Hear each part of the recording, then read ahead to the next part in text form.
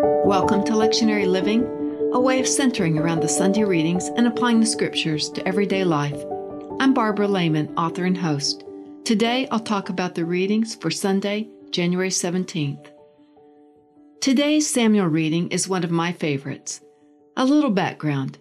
As 1 Samuel opens, a childless woman named Hannah is at the temple in Shiloh praying for a son. The priest, Eli, noticing her intense praying, first thinks that she's been drinking.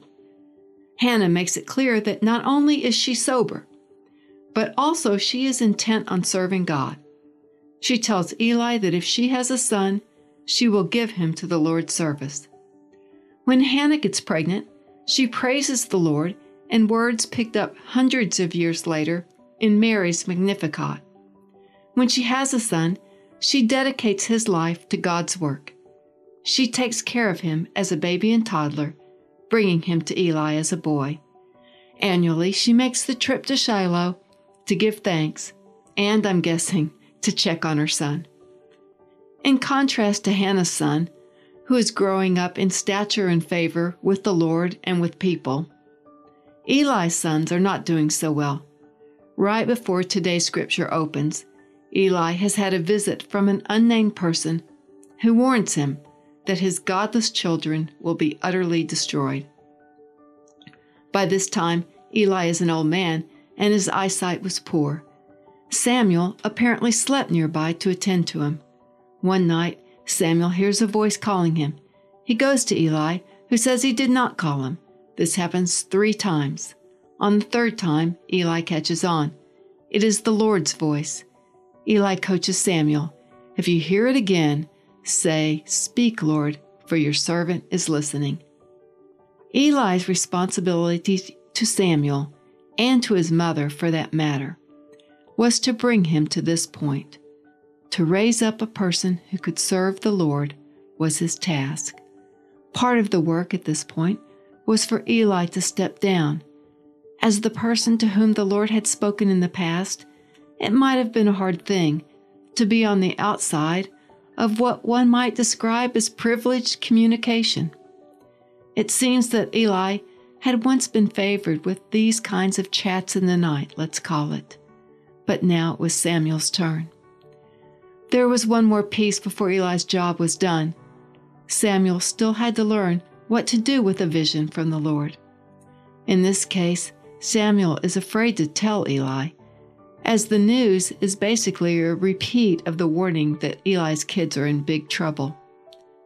Eli, anticipating that the news might be difficult, warns Samuel to tell him the whole truth and withhold nothing. Avoiding deceit, aka telling the truth, is hard to do. Under pressure, it's often the first thing to go.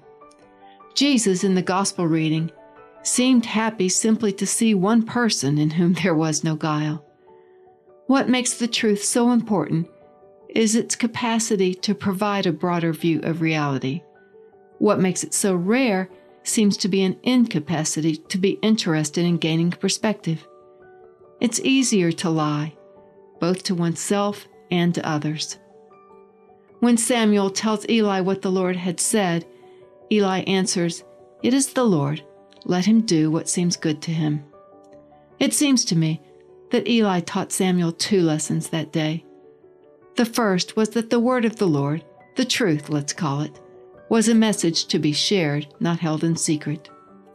The second was how a mature person responds to the truth. Assimilating bad news requires emotional self-regulation. Samuel would have had many opportunities to speak the truth to others over his life. Sometimes it would be difficult news, but now he knew what to look for: an acceptance of the message and a tad of curiosity around how this would work out for the good. How each of us shares what we know, along with how each of us listens, forms one's perspective. It's a lesson not just for Samuel, but for all of us. Here are some questions to reflect on this week. I use these to focus on what I'm trying to do with my life. After the questions, I'll close with a verse from the Psalm for the week. In the morning, Where might I hold back the truth today? How can I find a way to share it? In the evening, when was it hard to hear another person's point of view?